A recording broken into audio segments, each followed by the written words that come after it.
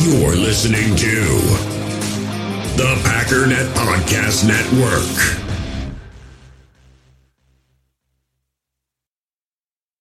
We all have smartphones, and we all know they're pretty amazing, but they also can be amazingly distracting, especially when we're around other people.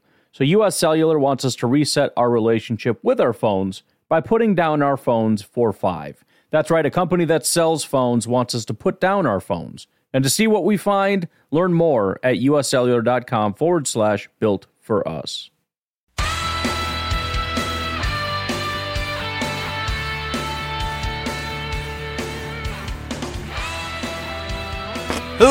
Ladies and gentlemen, welcome once again to the Packernet Podcast. I am your host and resident fanalist, as always, Ryan Schlip.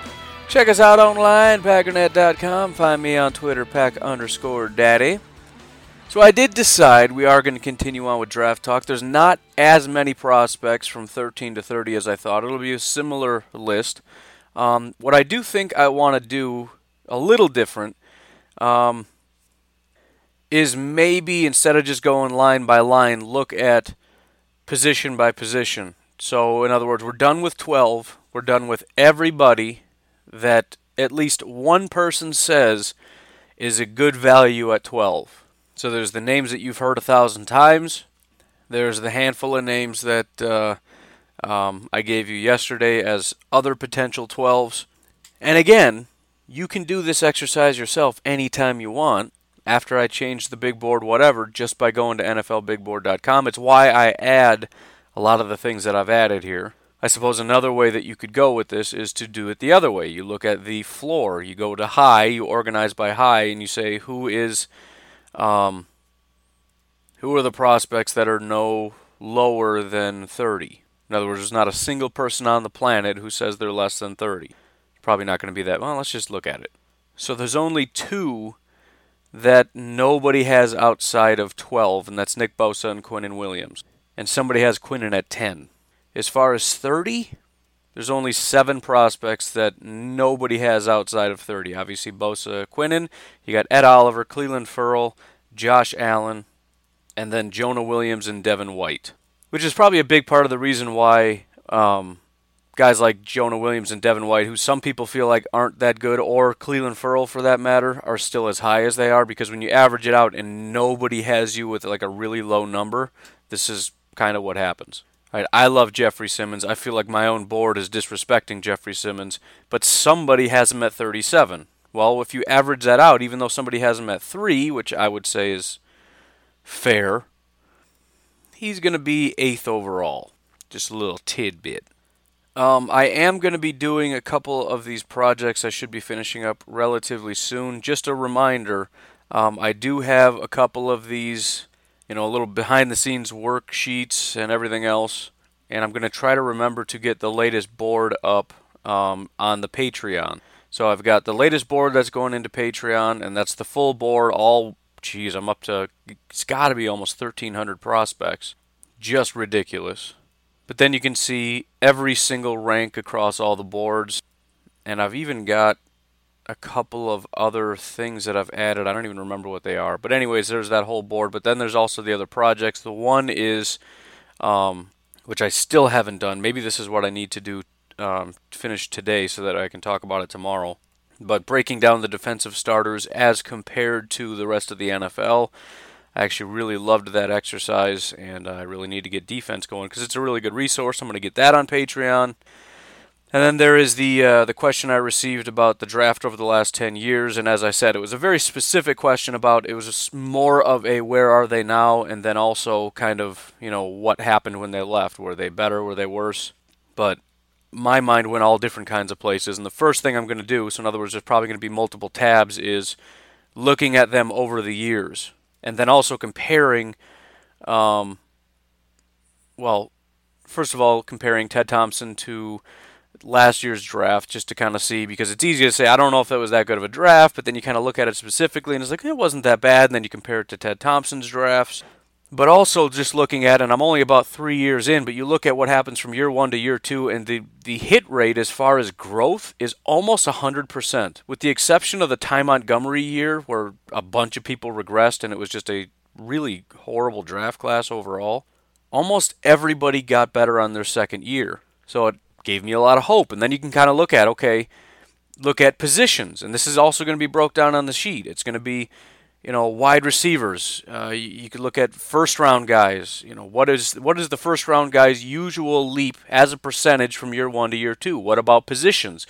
What about position? What about setting a precedent for first-round cornerbacks? Or I want to know about Oren Burks. What about third-round linebackers? What is their precedent for growth? And what about guys that are as bad as Oren Burks? Because I've gone back 3 years. I think he is the worst rookie that has been drafted over 3 years. Him and Hunter Bradley. Overall, I think it was a decent draft class, just the fact that everybody was somewhat mediocre across the board. Even though nobody was elite, there weren't a lot of misses, but Oren Burks and Hunter Bradley were just horrific. But anyways, lots of cool things that you can do and ways that you can break it down, and it's Excel, so you can pretty much do whatever you want. I want to know, again, first-round wide receivers, how much do they grow in their second year? Analyzing second to third, analyzing first to third. That's what the first sheet is about. And then also, kind of tracking when a person leaves and then what the change was in their grade. That'll be kind of a secondary thing that I'm working on. I don't have an official, list of, I don't know. I'm not there yet. But I'm only 3 years through, so most of these people are still either on the team or just gone. But it's been a fun exercise. But anyways, that's also going to be going up on Patreon. So I know I did start doing the ads, but as far as Patreon at least is concerned, I want to try to keep feeding it with extra kind of premium content type stuff. Because as I said, I do a lot of this stuff anyways because I want to be able to have behind-the-scenes looks at stuff and really analyze these things. And I figure why not supply it to you. So if you're interested, a lot of those kinds of things are already on Patreon. I should probably stop posting the podcast on there because then everything just gets buried and you can't find it anymore. So I'll just try to keep it at premium content. But anyways, there's that. Be sure to get in the Facebook group, which is facebook.com/groups/PackerNetPod or Packernet Podcast. Type it in, find it. Facebook.com/Packernet is the Facebook page of the group, or of the website. NFLBigBoard.com, if you are at home, you're probably not, but if you're at home or maybe you're at work on your break or whatever, pull up NFLBigBoard.com and follow along. Because as I'm talking about people, you can just click on boom highlights and get to see the guy play as I talk. I always tell people to do that in the when I'm doing the mock draft or whatever, because I just feel like that would be kind of a cool way to do it. I don't do that in the YouTube channel because as soon as YouTube sees that I'm playing somebody else's video, I get demonetized because YouTube is crazy like that, which I think is hilarious because they're like, hey, you're stealing that guy's work. And it's like, really? Because I'm pretty sure that guy didn't record the game for Alabama and Clemson. Pretty sure he just ripped that off. But okay, yeah, I stole his work. Otherwise, call or text with questions. Call or text if you want to get something off your mind for the What Grinds My Gears segment, 608-501-0718, 608-501-0718. I did get a text message from Mike, and it was perfectly timed.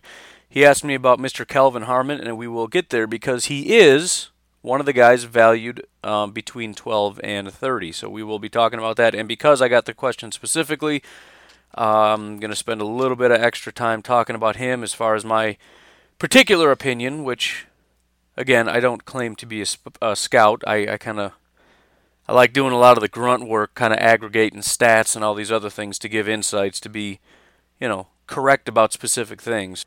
But I feel like I got a relatively good hit rate as far as, picking out good and bad.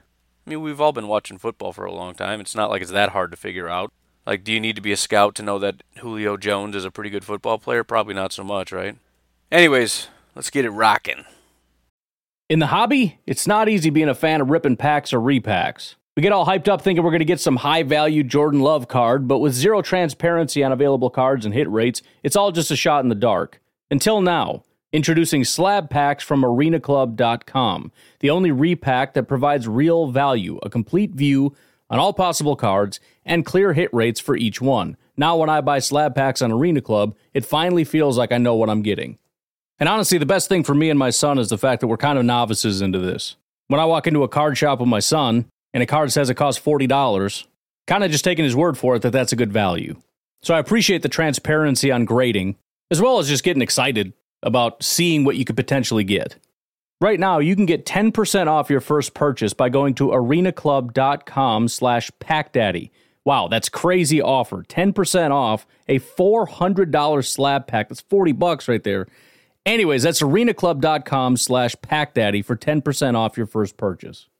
We all have smartphones, and we all know they're pretty amazing, but they also can be amazingly distracting, especially when we're around other people. So US Cellular wants us to reset our relationship with our phones by putting down our phones for $5. That's right, a company that sells phones wants us to put down our phones. And to see what we find, learn more at uscellular.com/built for us. So I would like to start with the most obvious position, which is edge rusher. Take a look at some of the guys that are listed. Between picks, we'll say 13 and 30. Oh no. Roto World officially switched over. They've been teasing this for a while, and they switched it over, so all of my links are broken. I got to go back and change all of them. That's horrible. I mean, it's cool because this is a better format, and it's going to be easier going forward, because what they used to have to do is type in their last name, comma, space, first name. It's like, come on, man. Can I just type the guy's name in or copy and paste? Because copy and paste is easy. No, that doesn't work because that's first name, last name, and we're too brain dead to figure that one out. Our computer doesn't know how to read that. So, anyways, it looks prettier. I'll get it fixed. Fine. Dumb Roto World. Anyways, Zach Allen is the first guy up. I actually like Zach Allen. His draft stock seems to be falling a little bit. I mean, technically it's going up on my board, but he's not where he was. He's sitting at 43. He used to be a late first guy. I don't mind him. I've said before, to me he's the opposite of Harold Landry. Harold Landry in my mind was too small, couldn't really, handle an edge, and then I watched him play, and it's like, oh, I guess he kind of can. He's pretty strong for a smaller guy. Zach Allen is just a meatball. He's just a gigantic, large human being, and I'm thinking, well, the guy could probably set an edge, but I don't know how good of a pass rusher he's going to be, and I thought he was decent. He's big, he's strong, he's violent, but he can pass rush. Well, I think the consensus now is he's got this kind of tweener label. And there's a difference in my mind between being a tweener and being versatile. And I guess if you kind of look at like a Venn diagram, well, I guess what I'm picturing isn't really a Venn diagram, but let's just call it a Venn diagram. And then picture like a circle. And a player is a circle that goes over a Venn diagram. Just do it, all right? Just picture it. I'm telling you what to do. A tweener, and let's just say if you want a guy to cover one of those circles, right? On one hand, you've got, let's just say, run defense. On the other side, you have pass rush. Well, you could have a guy that's got a circle just big enough to cover up run defense, but he doesn't really cover at all the pass rush. He's more of a run defender than a pass rusher. You can swing the little ball over here. He's a pass rusher. He's not very good at run defense. A tweener, in my mind, is a guy whose circle is about the size of one of the other circles, but it's just sitting in the middle. And the problem is he does both, but he doesn't do either very well, right? I think Josh Jones maybe is one of those guys where he's kind of like a safety, kind of like a linebacker. The problem is he's not really good enough to be a safety, and he hasn't really proven to be good enough as a linebacker either. He's too much of a safety to be a linebacker. He's too much of a linebacker to be a safety. Versatile, which is maybe not exactly the right word, but it's the best I can come up with, would be you make that circle bigger and it covers both of those areas. Then, of course, you could come up with other areas. You could make a three-way Venn diagram, and at the bottom you got coverage, right? And then you got guys like Josh Allen who just have a massive circle that covers all three. So I think the biggest concern with Mr. Zach Allen here is that he's a tweener, meaning, he's not really either. And I think, if anything, he's maybe leaning much more toward the run defense kind of a guy. And maybe almost like a defensive tackle / defensive end tweener. But, again, the tweener label would mean he's not really built to be a defensive tackle, but he's kind of too much of a defensive tackle to be a defensive end. It's kind of the issue with Rashawn Gary that a lot of people have, except Rashawn Gary is an athletic freak. Zach Allen is not. So I personally like him, but I also personally like Harold Harold Landry, and he's, kind of just mediocre, I guess. I think the bigger issue, though, is I like him as a hand-in-the-dirt defensive end. I think he's underrated as a pass rusher. I think he can get off blocks really, really well. At least he seems to. I don't know if you want to stand him up and put him off the line and try to use just that speed and agility to try to, dance around people like outside linebackers have to do. And then also, can he drop into coverage? I don't think he's that way. I think you put him in a 4-3 defensive end, put his hand in the dirt, and let him go. So he's there, he's available, he's a maybe, but he's a probably not in my mind. Another guy that you don't hear a ton about, maybe a little bit, but not crazy amounts like Brian Burns or whatever, but Jalen Ferguson out of Louisiana Tech.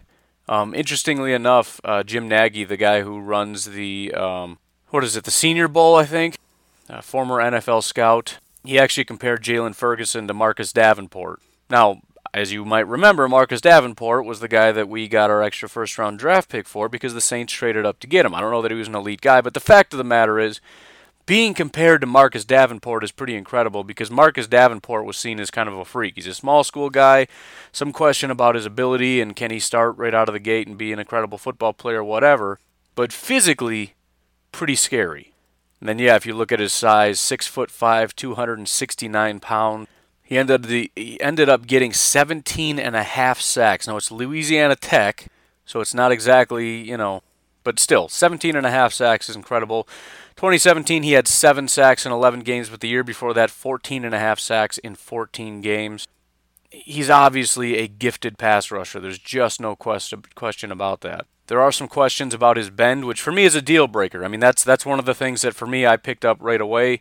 You just have to have that, right? It's a sharp corner around the edge. That's just all there is to it. When you come out and you try to get around a tackle, it's unless you've got defensive tackles that are just pushing the quarterback straight back and he can't move up in the pocket. If you can't round that corner, you're not going to do anything. Tackles in the NFL are too athletic. You're not just going to, speed rush like at an angle and then angle yourself back toward the quarterback and get to him. You've got to bend around the corner. You just have to. So I definitely understand the Marcus Davenport comparison watching him. I mean, it's just, I have a weird thing with like really tall guys. They just kind of freak me out. First of all, I agree with the bend thing. I think it's just hard for tall guys to bend, but it looks so weird when you see like a 6'5", 6'6" guy that's so long. I understand the long arms are awesome and people get excited about that. He's definitely got power, and I don't even know if he has power. I haven't really seen that. But a good ability to separate and get off people because, if you got longer arms, you got a good chance of doing that. But watching them run is just so weird to me. They look like Frankenstein. But it is kind of funny watching how that speed can pick up. It usually takes a little while for them to get going. But they take, these short galloping strides, and man, do they just fly. So, I don't know. It's a traits thing. Super big, super presumably pretty strong. Seems to have some decent speed. He found ways to get sacks, so it's hard to say that, he can't bend, he can't do it. I don't know that. I haven't really watched a ton of him, and that's the biggest thing I really need to start doing.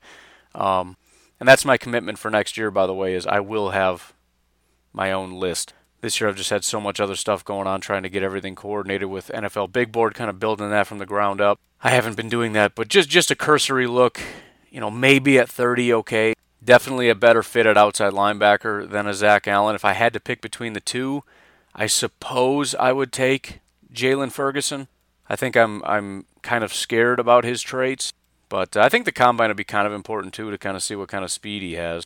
But another option at 30 for the Packers, Jalen Ferguson. And believe it or not, that's about it. All the other guys that are options are already talked about, Burns and Polite and all that stuff. After that, just not very much. Looking at offensive line, I know offensive guard is one of the big ones. Mr. Chris Lindstrom is another one that Mark Jarvis talked about kind of a lot. You could tell he definitely liked him. Feels like he's a first-round prospect, no question. Also out of Boston College, similar to Zach Allen.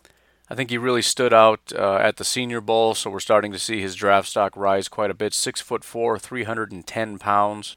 Boston College does run the ball a lot, so if you're looking for a right guard, and I know pass protection is always kind of the most important thing, and there's no indication that he's necessarily a bad pass blocker, but if we're looking for an upgraded pass blocker over what we have, McCray and Bell and all that, but then somebody that, again, right guard, you're kind of looking at the strong side of things and you want to get that ball rolling a little bit, help block in the run game. I think Lindstrom is a good option. And to the extent that I feel like Ted Thompson maybe wouldn't do that because it wasn't really the identity of the team. They're looking for, even at right guard, we want athletic tackles to play there.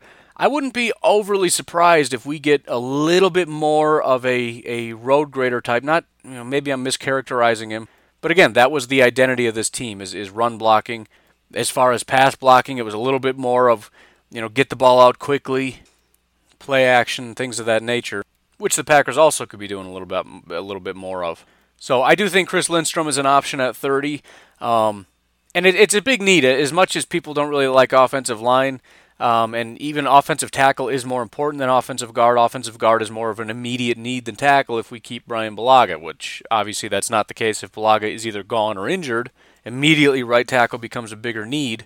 And again, with the amount of tackles, I wouldn't be surprised if a tackle goes at either 12 or 30. But I do think Lindstrom is that kind of a guy, and again, that's sort of what you're getting. I think it's an immediate upgrade. I think he ends up coming in and is a talented pass blocker and somebody that we can rely on as probably standing out as one of the better run blockers on the team, which is easy to say because we don't have very many talented run blockers. Because again, Ted Thompson, like almost every GM, is focusing primarily on protecting the quarterback, even at guard and center. Another guy that, pardon, I'm so sick, can't go to work, I'm dying. Another guy that was talked about quite a bit, but seems to be falling and is flat out getting disrespected by some people. 126 is the lowest grade that he has, but David Edwards, offensive tackle out of Wisconsin, obviously there's no question as to what it is that Wisconsin does very well. I think that ends up being problematic. As much as I wouldn't mind a little bit more of a run blocking guard, I think we need somebody that is a borderline elite pass blocker. Because, again, I'm just haunted by the image of Khalil Mack coming off that right side. And he'll play both sides, but I don't care. He can go live over with David Bakhtiari all he wants. I'm fine with it. But I just get a little bit hesitant about investing in a long-term solution at right tackle at a guy that isn't really even potentially a very good pass blocker. But 6'7", 319 pounds.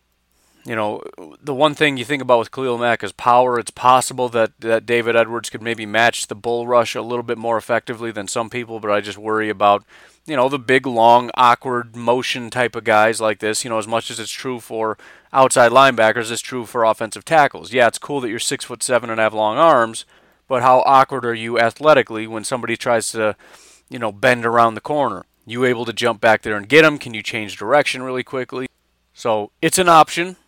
I wouldn't super hate it, but that would be my immediate concern because obviously we're looking at, if we were to draft him at 30, we're looking at David Edwards being the long-term solution for 5, 6, 7 years, whatever it's going to be, at right tackle. So it would be cool to get a Wisconsin guy. I would just hope that the development as a pass rusher isn't as much of a hindrance. Obviously the guy's an incredible, football player and, again, 6'7", 319, super long arm. So really high upside. That would just be my one concern. But it's also kind of nice to be able to maybe, quote-unquote, redshirt him a year. He can be depth, he can learn and develop, come in if somebody's injured. Otherwise, next year he starts as our official right tackle, and that's the end of that. And I actually almost think that getting a tackle at some point is actually not even a question because even though if you look at next year and as it stands now, lots of talented offensive tackles, but we'll see how that ends up. But even so, if you think about it, what happens next year when Bulaga's gone, and let's say it is David Edwards or whoever is our right tackle? Guess what? We're back to having a right tackle that's maybe good, maybe terrible, with no depth behind him. So it's almost as if we need a couple tackles here. We need several offensive linemen. Because next year, if we just get one guy, we just have one guy, and no depth whatsoever. Now, Spriggs is an option. I've been trying to continually remind everybody he is getting better. He's not good, but he's not the guy he was his rookie year. He's not just this abysmal, can't do anything like Jake Ryan in coverage in his first year. You know it's a guaranteed sack every time he's on the field, but it's not a great situation. Another offensive lineman, Eric McCoy, is listed as a center. I wouldn't imagine that's an option, but if he can play guard, there's a name that nobody's heard of, nobody's talking about. He's listed at 81 overall, so probably why he's typically a little further back. But obviously he must have some high upside to have some people who do believe that he is a higher up prospect. On the low end, though, we're talking 224, so we're talking about Mr. Irrelevant territory here. So long shot, but an option to possibly come in and play at guard, depending on what the Packers see in him, like in him, etc., etc. Similar situation with Elgton Jenkins. The highest he is 22, but his lowest grade is 114. He's actually 62 overall. So currently sitting at back of the second, but moving from the back of the second to possibly 30 is not that big of a reach. Again, the biggest question is going to be, can he slide out to guard? Another guy, if you're looking at offensive lineman you want to check out, be sure to check him out. Apparently he has played pretty much every position across the board. He's played tackle, he's played guard, he's played center. So he has to have some athleticism if he played left and right tackle. Apparently he did also play left guard. He didn't play right guard, but whatever. So the assumption here would be he's an interior guy in the NFL, but some athleticism there, 6'4", 313 pounds. Garrett Bradbury, exact same situation. He's a center out of NC State. So I would assume this is probably going to be a no. Maybe, like I said, a guy like Jenkins, because he has played across the offensive line. But in general, you're looking at tackles to play guard. You're not looking at centers to play tackle. You're kind of going the opposite direction there. But again, not a huge amount of options. Mostly a lot of centers, but a couple tackles, guard or two. A lot of these prospects are kind of looking in that 12 territory. And a lot of the guys at 12 could be options at 30. But as far as new prospects to talk about today, that's all we got. Safety, I think, is another option that we should be looking at. It's not talked about as much. I know everybody's talking about Nasir Adderley because they like Nasir Adderley, but I'm more concerned about the position overall as a whole because, again, we just don't have anybody. I mean, there's literally not one name at safety on the Packers roster that I like playing safety. All due respect to Tremont, I don't like it. I mean, Kentrell Bryce is not a starting safety. Josh Jones is a terrible safety. Eddie Pleasant, Raven Green, Ibrahim Campbell, as best as I can tell, and again, Ibrahim in his small sample size kind of seemed to show off and flash, but more than likely, we don't have a quality starting safety at safety. Not one, including Tremont. And there's no guarantee Tremont's even playing this year. I'm guessing he is, just because, again, we don't have anybody at safety. But I don't think the Packers want to put him at safety. They had to put him at safety because we got a million cornerbacks and we have no starting safeties. Not one. Literally zero. So anyways, a couple of different names here. Jonathan Abrams, strong safety out of Mississippi State. He did end up going in the first round of our latest mock draft. He is graded as high as 19th, as low as 119, sitting at 63 overall. So again, currently late secondish territory, but this early on in the prospect, no reason he couldn't end up slipping into pick 30. His last year of college at Mississippi State, he had 99 tackles, 9 tackles for a loss, 3 sacks, 2 interceptions. I think with him you're getting essentially a Josh Jones player. The question is he an upgraded Josh Jones or is he Josh Jones? There's some questions about his ability to play deep safety, so we're looking at a guy that's probably wanting to play close to the line of scrimmage. So in that scenario, the problem that I have in my mind is similar to Josh Jones.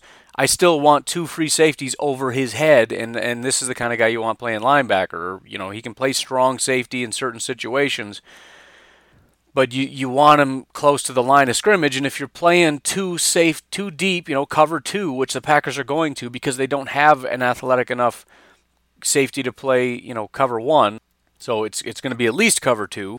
You got to have a safety that can play deep zone unless you want to play cover 3 and just give him, a third of the deep section. But regardless of that, you watch the guy play and he's just absolutely violent. However, you look at what Joe Marino of the Draft Network had to say as far as his tackling. He says, highly aggressive to a fault, comes in hot and out of control with inconsistent angles. It makes it difficult for him to consistently square up on the ball carrier. I feel like I'm reading a report of Josh Jones for the Packers. Right? Not great playing deep, super aggressive, but that's basically his only attribute, and it's only cool when he makes contact because then it's like a violent hit, but he doesn't always make the tackle. So it depends. For some reason, these are the most coveted safeties. This is what everybody wants. They want that versatile guy. You can call them tweeners if you want because that's what most of them end up being, not good enough to be either. but they want that versatile guy that can play both safety but also kind of drifts toward the line of scrimmage. You want that linebacker guy. I just want the Packers to get a safety. I want a free safety, a guy that's going to play deep. So is he an option? Sure, he's an option, but I'm just going to roll my eyes if we get this guy, because it's like, can we please just get someone to cover the back half of the field? Please, for once ever. Please, please, please, please, please.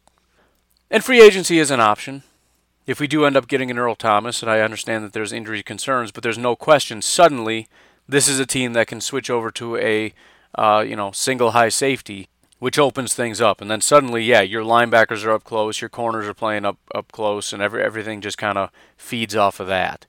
But that's Jonathan Abram. Another option, Mr. Taylor Rapp. This is the guy that was considered maybe the number 2 behind Deontay Thompson for a very long time. He's kind of sliding. He's at 48, as high as 22, however. When I did my mock draft with Mark Jarvis, I asked him for the Seattle Seahawks to just give me a safe prospect, because they've been drafting terribly. And if I'm the GM, I just want to talk to my guys and I say, listen, I'm tired of just looking like a dum-dum, right? Because I'm drafting all these guys and nobody pans out. I just want somebody that's not going to come in and be terrible. Give me your safest prospect. And it was based on who was left on the board, but his I believe what he said was Taylor Rapp out of Washington. But he is going to, well, I shouldn't say that. He did play free safety. I do tend to think he's going to play free safety. I don't think he's a sideline-to-sideline guy, but I think you just get that safe prospect. In other words, if you're giving him the responsibility of half the deep field, he can handle it. If you're asking him to tackle, he can tackle. So he's just a guy that you're expecting to not make a lot of mistakes, and I like that. Just a safe safety prospect that's going to come in and be good. So I wouldn't mind Taylor Rapp at all at 30. I think again, limited upside. You're not going to get an Earl Thomas, even though you listen to these guys do interviews. Every single one of them says, "Give me a comp for yourself." Well, I model my game after Earl Thomas. That's kind of what I shoot for. I don't think any of them actually say I am Earl Thomas, but that's what they always say. It's very boring. Because he's a better tackler than a safety, some people are going to say he's a strong safety, which I'm fine with, because these are all kind of loose terms anyways. Right, if you're playing with 2 safeties, you got a free safety and a strong safety. I don't mind to have Taylor Rapp as the guy. Let's just say, for example, you got Tremont as your free safety, you've got Taylor Rapp as your quote-unquote strong safety, and then you've got Josh Jones playing close to the line of scrimmage. Right, so in other words, basically Taylor Rapp is a free safety in that situation. But if you're in your base, they're both out there, but Rapp is playing closer to the line of scrimmage because he's very quick to diagnose run plays. He's a very good tackler. He's the guy you'd rather have up there diagnosing it. But if it's a pass, he can kind of drop back and play cover. I mean, he needs to be able to do both, and I think he does both. So I like Taylor Rapp. I got to watch him a little bit more. But if what everyone's telling me is true, that he's safe and he should come in and just start, and he's not going to be elite, but he's going to be good, that means he's going to be, day one, our best safety, and that's all I care about. And he's not going to make goofy mistakes, at least not very often. I like it. Another strong safety in the group, Juwan Thornhill, strong safety out of Virginia. So, again, he's it all kind of depends on what people think of Josh Jones. He is coming into his 3rd year, took a very modest step, but the fact that he couldn't even get on the field and didn't get on the field until basically everybody was either off the team or injured tells me that, and this all took place when we got our new defensive coordinator. So when we had Dom Capers, this was our guy. And then we get Mike Pettin, and suddenly Josh Jones can't even get on the field. He just can't. I just think Mike Pettin kind of evaluated the situation and said he's not very good. And I just, maybe it's a change in scheme that relegated him to not being as useful, but I doubt it. Considering the lack of talent, if he really was a second-round talent, he'd have been on the field. It doesn't really matter based on scheme fit. You should be a better safety than these safeties. You should be a better linebacker than the linebackers we had. I mean, you should be better than Oren Burks. If you're a second-round guy and you're good at what you do, you should have been on the field, and Mike Pettin did not want to put him on the field. He didn't get on the field until everybody was gone and there was no other options. So is it possible that they're saying we need to replace him? Yeah, it's definitely possible. It's absolutely possible. It's possible that Josh Jones isn't even on the team. We'll see what happens. But anyways, if that's the case, we're looking at a guy like Juwan Thornhill, 6'1", 195. Last year, 98 tackles, 4.5 for a loss, no sacks, 6 interceptions. Seen as a pretty athletic guy. We'll see. He could actually blow people away at the combine. There's some, reports of things that he can do. We'll see. Specifically his vert and his 3-cone time of 6.59. But, we'll see. He was actually a recent convert to safety, so he could be drafted as a guy that maybe people think he just hasn't quite figured it out yet, and we can develop him. Could also just take him completely out of that role, put him at linebacker. I don't know. And then you've got Chauncey Gardner-Johnson, strong safety out of Florida. Again, we're looking at very similar situation. He's a smaller guy, 5'11", 207. He does seem to have a lot of range. He's a fast guy. Again, I've already mentioned speed doesn't necessarily translate to range, but supposedly this is a very rangy guy. I know he's listed as a strong safety, but we'll see. Supposedly he could maybe run in the 4.4s. He's seen as a modern-day safety. By that, I think it just means he's versatile. He can play back, he can play up. There you go. And, can also play nickel corner, right? But again, the question then becomes, are we looking at a tweener that's kind of a slot corner, kind of a safety, kind of a linebacker? Or is this a guy that's actually talented enough that we can put him in multiple positions and he can handle it? That's really the biggest question. And if anyone believes that he can handle, in other words, we can put him in the slot, we can, and that's awesome too. If you have a safety that can play back, and then in certain situations and against certain opponents, you put him up and play him at slot corner, incredibly valuable. And just a piece that you can move around even in the game, right? 1 minute he's in the slot, next minute he's a linebacker, then they got him back at safety.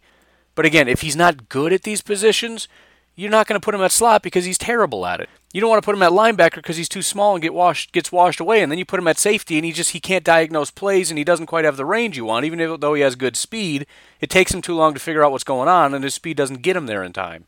So check him out, see what you think, because again, he's the kind of guy that could absolutely go at 30, or he's the kind of guy that's going to fall. It just depends on the teams and what they particularly think about him. I think I'm just going to do one more position because I don't want to look at things like defensive tackle. Actually, I'm going to do like a hybrid, wide receiver / tight end, basically receivers. And there are quite a few of them.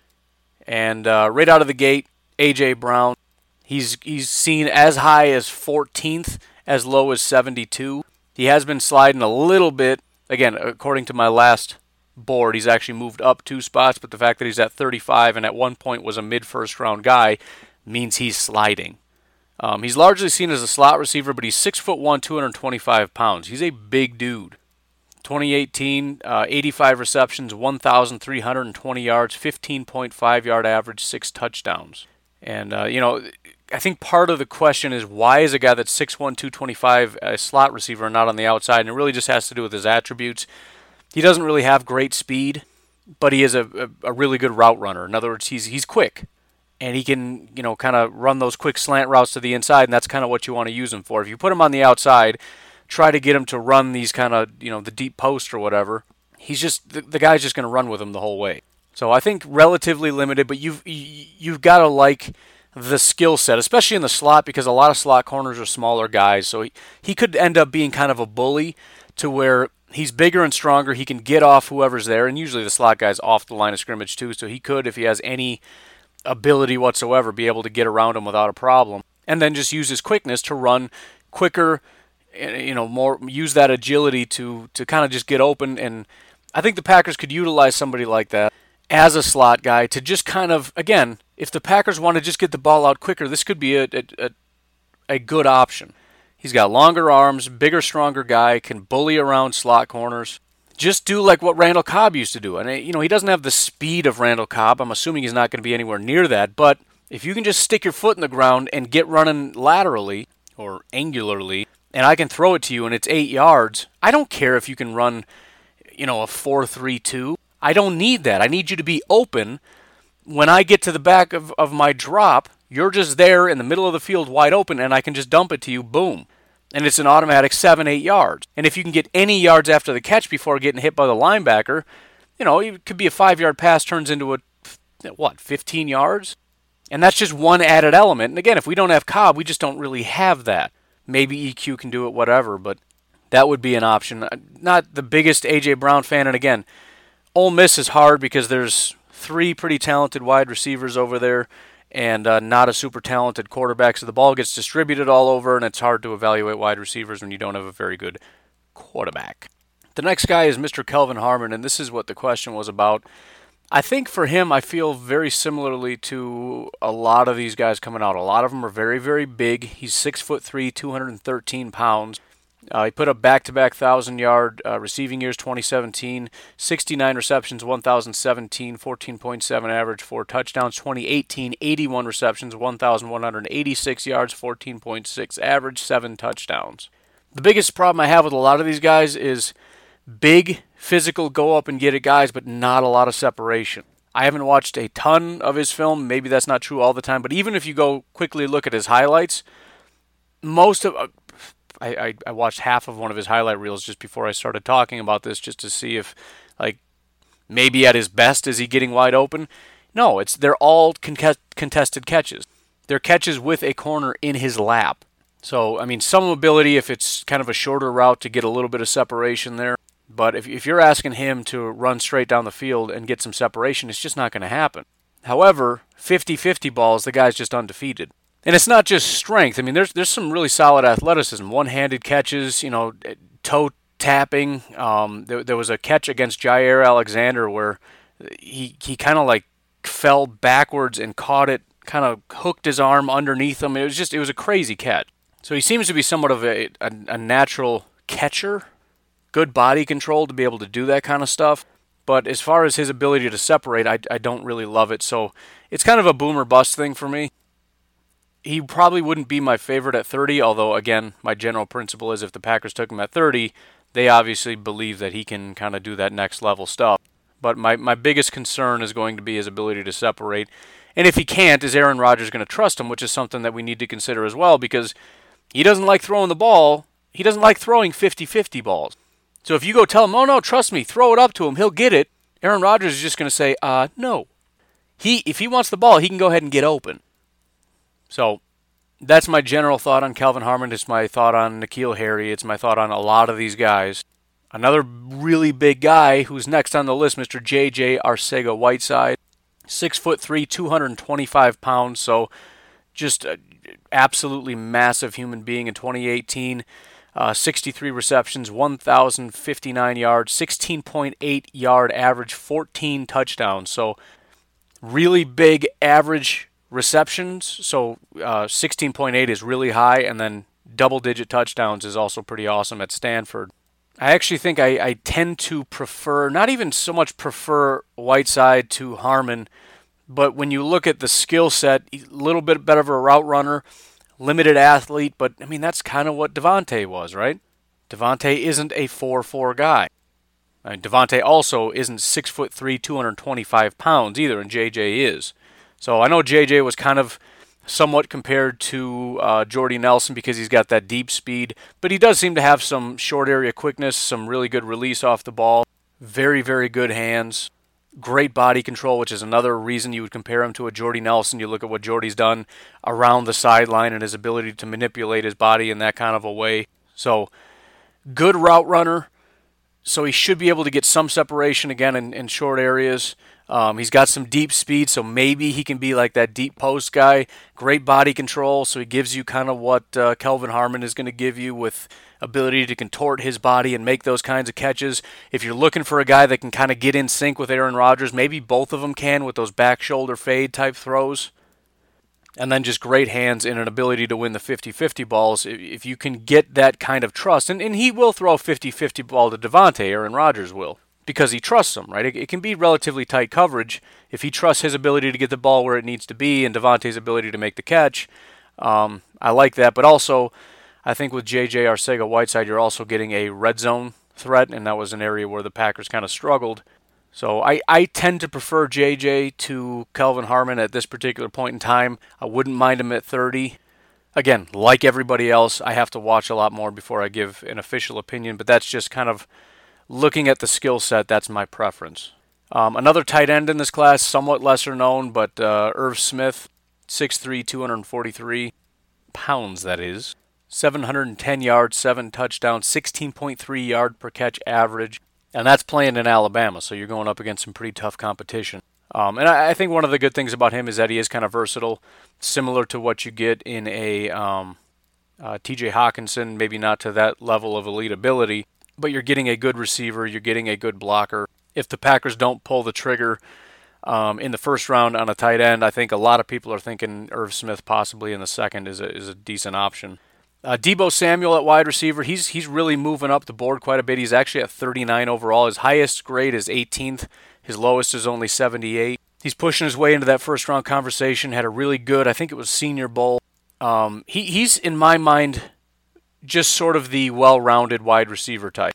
I think he can play in the slot, he can play on the outside. I was actually shocked to hear Mark Jarvis say that he believes he's going to be extremely fast at the combine. I didn't see that, I didn't recognize that. But if you've got a guy that is just sort of a, not super tall, not super big, just a good route runner, a good wide receiver, an intelligent wide receiver, and then you tell me he runs like a 4.42 or whatever he's going to end up running, that's really impressive.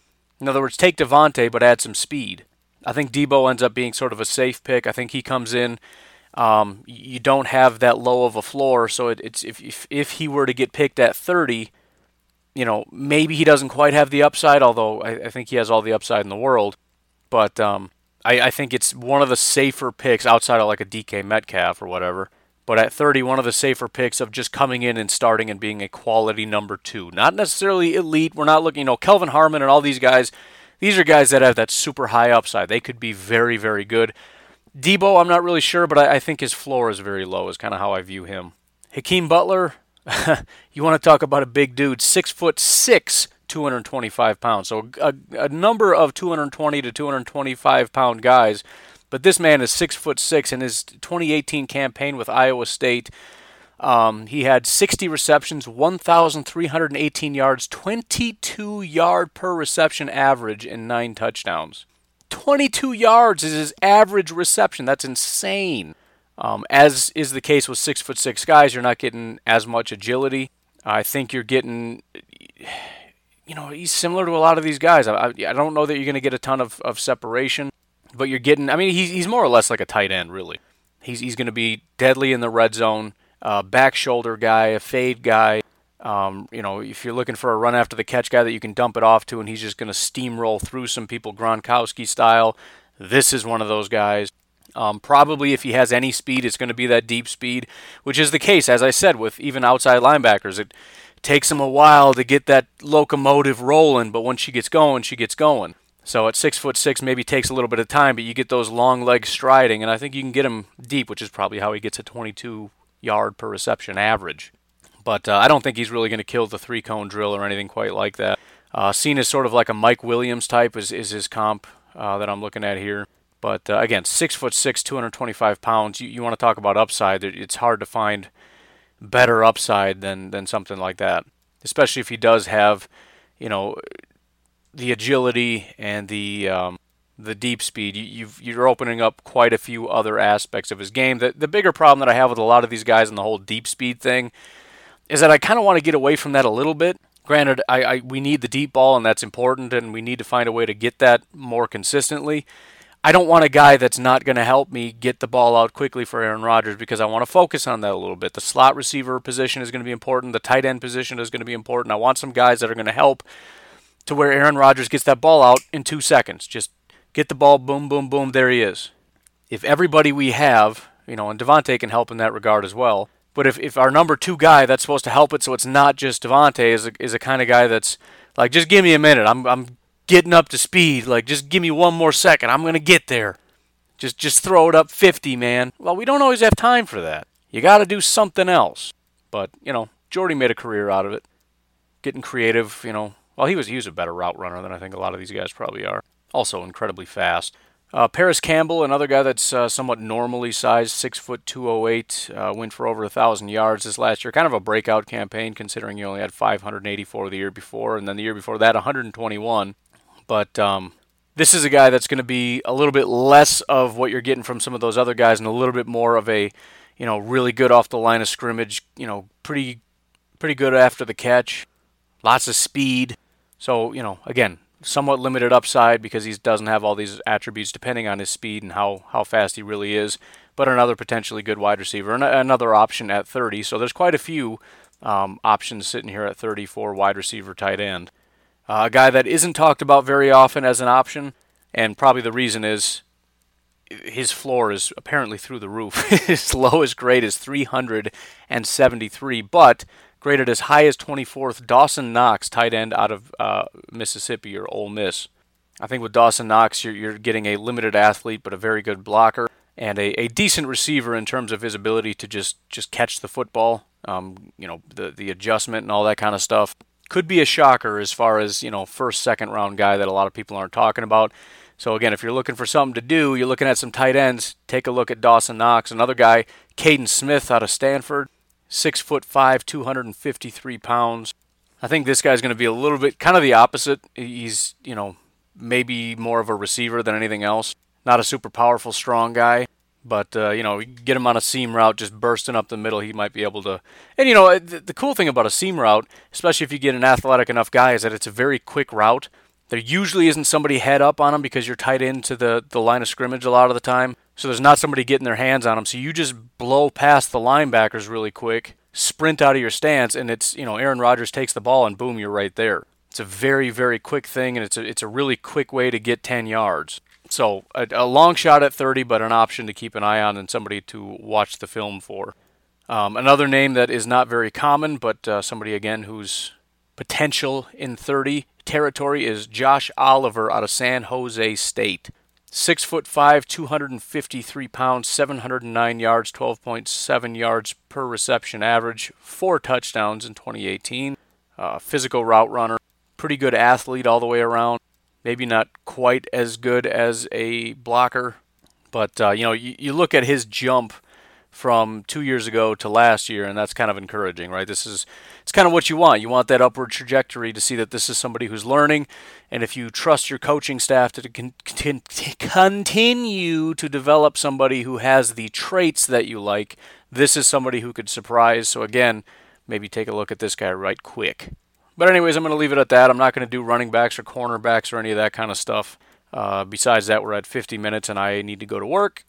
But anyways, I just wanted to kind of do something a little different and give some different names that maybe you're not hearing quite as much. Obviously, you probably heard of Kelvin Harmon and Irv Smith. But how often do you hear the Packers actually taking these guys? Maybe Irv Smith in the second round, but could be an option at 30. I think we need to start considering wide receiver. I don't think we do that enough, at least in terms of mock drafts. You never see DK Metcalf at 12. You never see Kelvin Harmon at 30.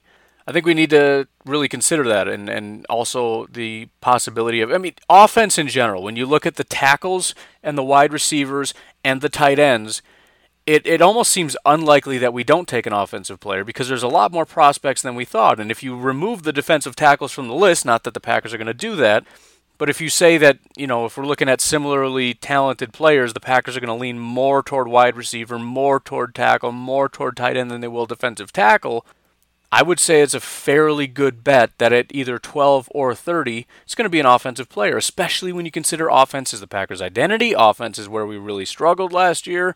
We've invested a ton in defense. We need to start doing offense. Free agency is going to be important. If we go out and get a safety and maybe get I don't know if we're going to get an edge rusher, but if we can satisfy a little bit of our defensive needs in free agency, it just more and more it's going to lean toward offense for me. But we'll see what happens. Free agency is going to answer a lot of questions for us.